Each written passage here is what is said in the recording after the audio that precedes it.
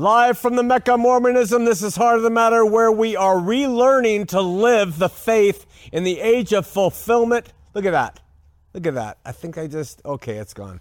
And I'm your host, Sean McCraney. So last week I revealed some details about my own sexual experiences growing up way back in my formative years, all the way up to the present. And I felt inclined to do that because I wanted to open up the facts that we humans are by nature very sexual creatures. And because of this fact, we rarely see people escaping this life without being involved in some sort of strange or aberrant or sinful sexual indiscretions. Some people more than others, as my personal story revealed, at least for me.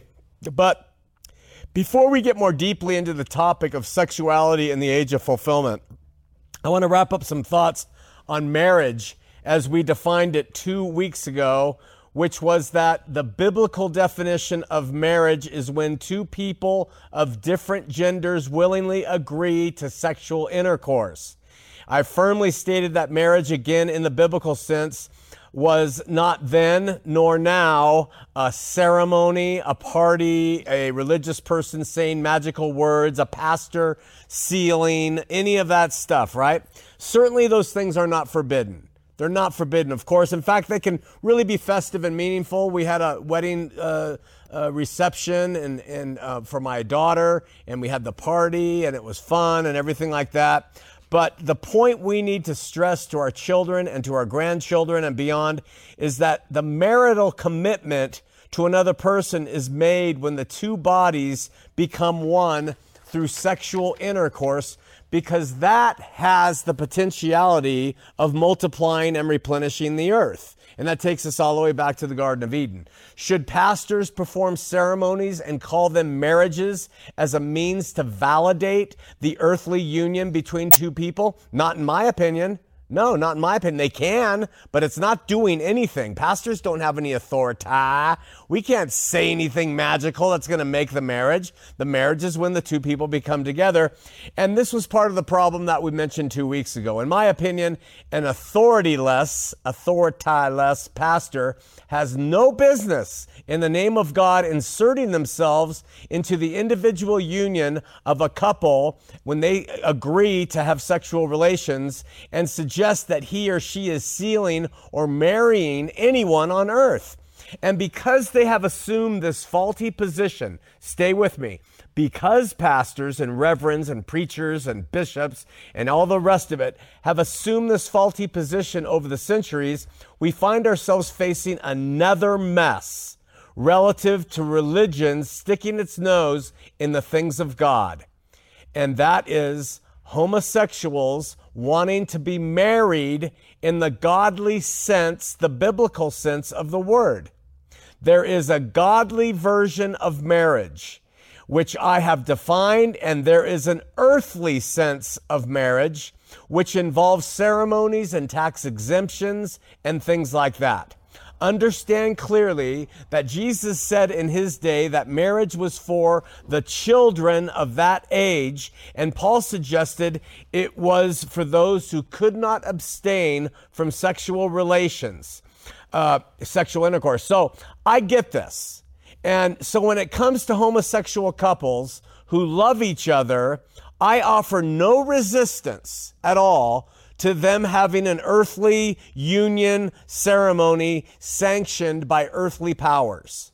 Okay? I don't know why Christians, especially evangelicals, care, to tell you the truth. Why do we get so wrapped up if two homosexuals want to have an earthly ceremony that sees them as a couple in the eyes of the law?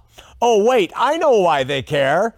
Because they errantly see marriage as a ceremony and a paper rather than the biblical definition of what it is. You get it?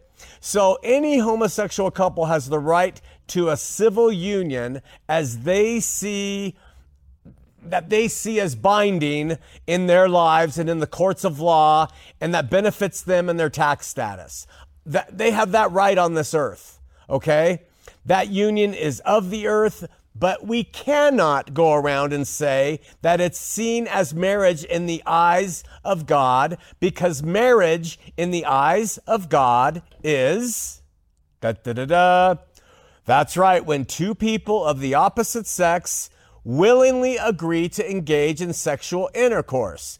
Adam and Eve, Abraham and Hagar, we have that becoming marriage.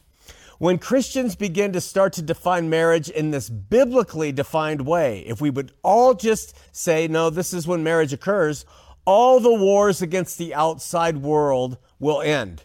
And we can love people as they choose to live, giving ourselves a better chance to share Jesus with them. But again, by virtue of the definition of biblical marriage, it is impossible. It's impossible for two people of the same sex, no matter how frantically they rub their bodies together, to be married in the eyes of God. That is not how he set it up in the Garden of Eden. No matter how much they want to make it amenable and they want to say we are married. You see, that's why the stance on what biblical marriage is so important to Christians today. It has nothing to do whether two people of the same gender can love each other. I believe that they can. And I believe they can be committed to each other. And I believe that they can support each other and be lifelong partners. And all of that in the romantic and in the erotic sense. It has nothing to do with their freedom as human beings here on this earth. Marriage is of this earth, and people want to do that in that way and get it sealed by the government and taxes. Fine. But it has to do with what God established as the standard when we're talking about marriage. So can a homosexual couple have a wedding? They can. Can they be a union in the eyes of God? They can. Are they married? They are not. No matter what we say. I don't care how many ways we want to twist it around because we want to be kind to people. That's not how God set it up. So as a messed up heterosexual man, as last night's show proves, I want to have marriage mean that I can have lots of women. So my view, Sean McCraney's view is, well, I want marriage to mean I can have 20 wives because I like a lot of women, right? That's my vision of it. And that's my heart and desire. And I think I could love all 20 of those wives to a certain extent. Maybe not well, but to a certain extent. Does that mean I get to say it's of God? No, the biblical definition does not allow Sean McCraney to say he gets to have his way and call it marriage. So penchants and drives have nothing to do with what marriage is in the biblical sense. Christian churches will save themselves a lot of pain and trouble if they stop performing what they call church weddings right now and tell their congregates to go to a justice of the peace if they want a special tax-exempt status for their union.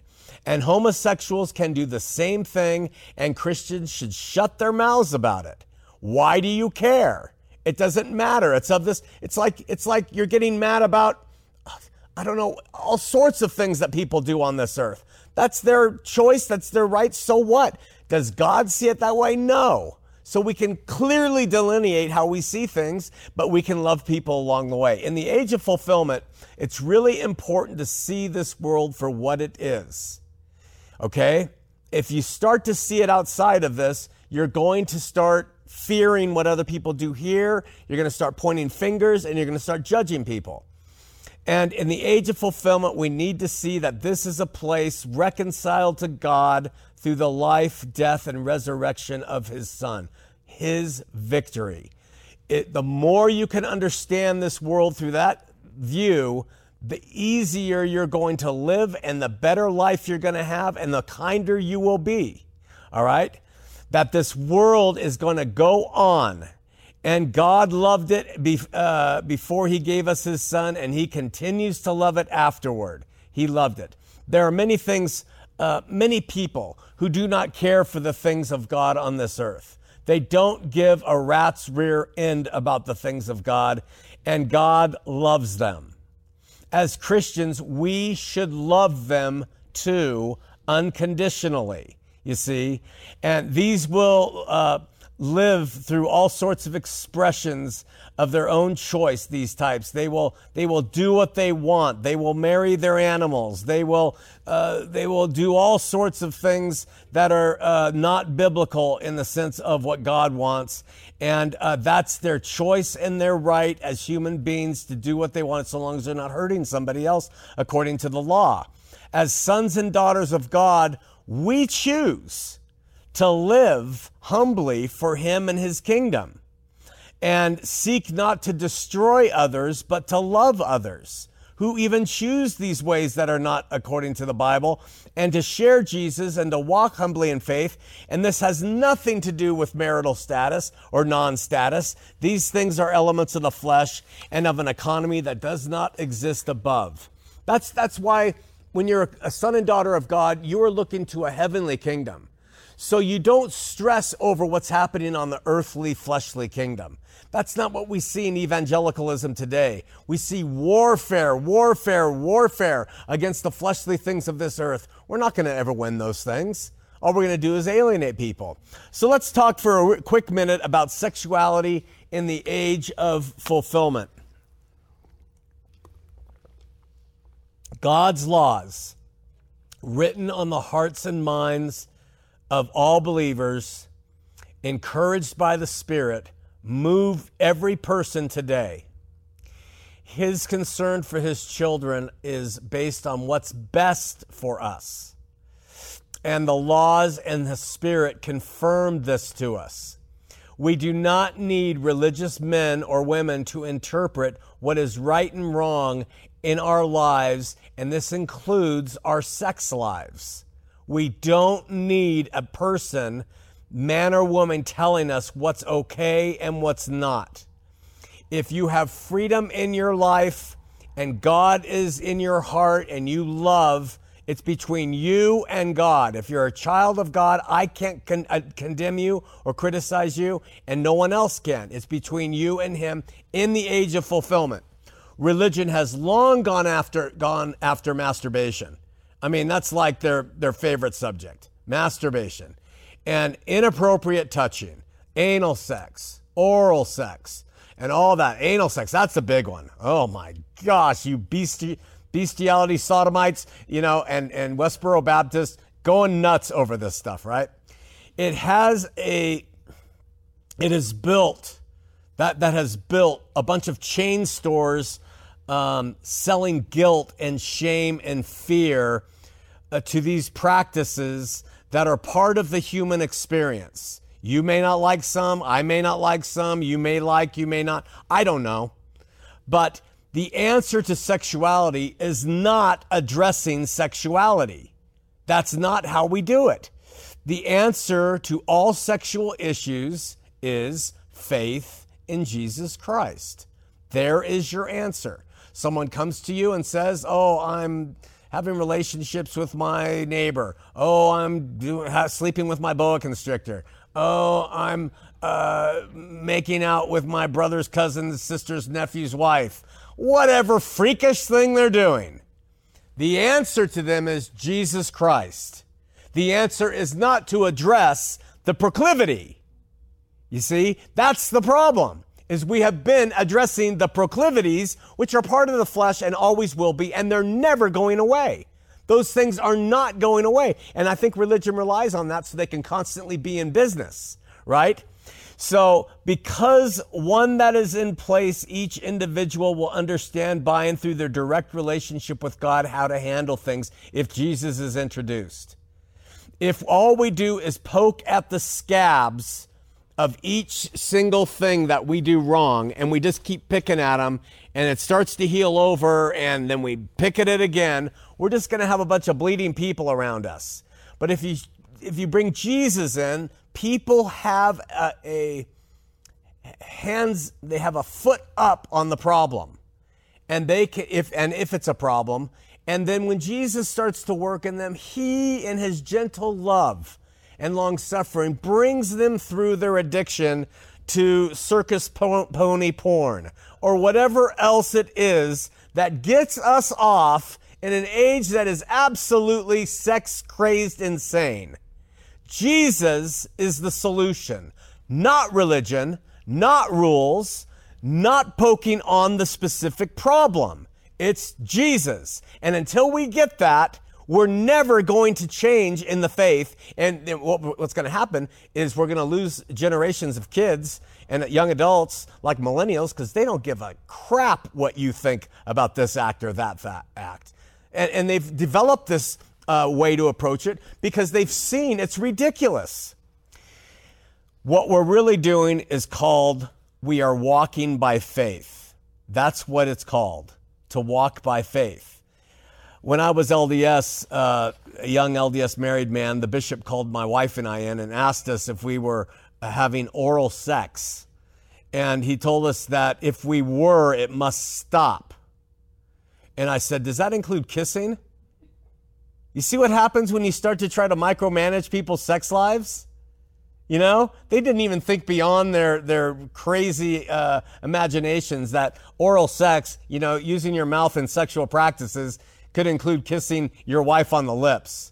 Oh, no, let's redefine it. And that's called religion, you guys. Religion will always make a case for its positions, and they make them in the name of God, taking God's name in vain. But the Spirit, God of the Spirit, in the Spirit, He works through the Spirit, and where the Spirit is, there is liberty. Where the Spirit is, there is liberty. So, are there limits, rules, and parameters wherein people of God are to define themselves when it comes to sexual relations in and outside of marriage? There are. Outside of marriage, God tells us that sexual intercourse is the marital act. He also wants us to live by the Spirit and not by the flesh. So you take all that, whatever it means, you take it and you decide what it means for you in your life. And if you have a problem or you think it's a problem or you're caught up in a problem, you go to God and you talk to Him. You openly say, I'm loving the circus chimp porn I'm watching, God. And He says, okay, let's work on that. And He'll start working with you. We don't need men. We don't need their stupid, guilt-ridden, shame-driven bull crap on us. We have Jesus by the Spirit in our hearts. And every time we fall, we know if we're His, I blew it again. Lord, help me. Be patient with me. And the Lord says, I'm here. I'm with you. I'm with you all the way. I'm with you. And He doesn't let you go. The thing is, there's nothing evil in and of itself, folks. And sex and sexual relations are a good thing. They're not a bad thing, right? Start there if you have what you believe are issues. Just start there and let the Holy Spirit guide. He is with you if you're a believer. He has been aware of and has seen everything imaginable that you could possibly be considering. Everything in the course of human history. Be open with Him. Tell Him your heart. Give Him your soul. And I promise you, whatever it is you are or like or do, He will either validate it for you in your heart or He'll move you away from it gently. That I can promise you. Write your comments below. I know we've been talking about sex for a while, but it's a big topic. Write your comments below and we'll cover them next week here on Heart of the Matter.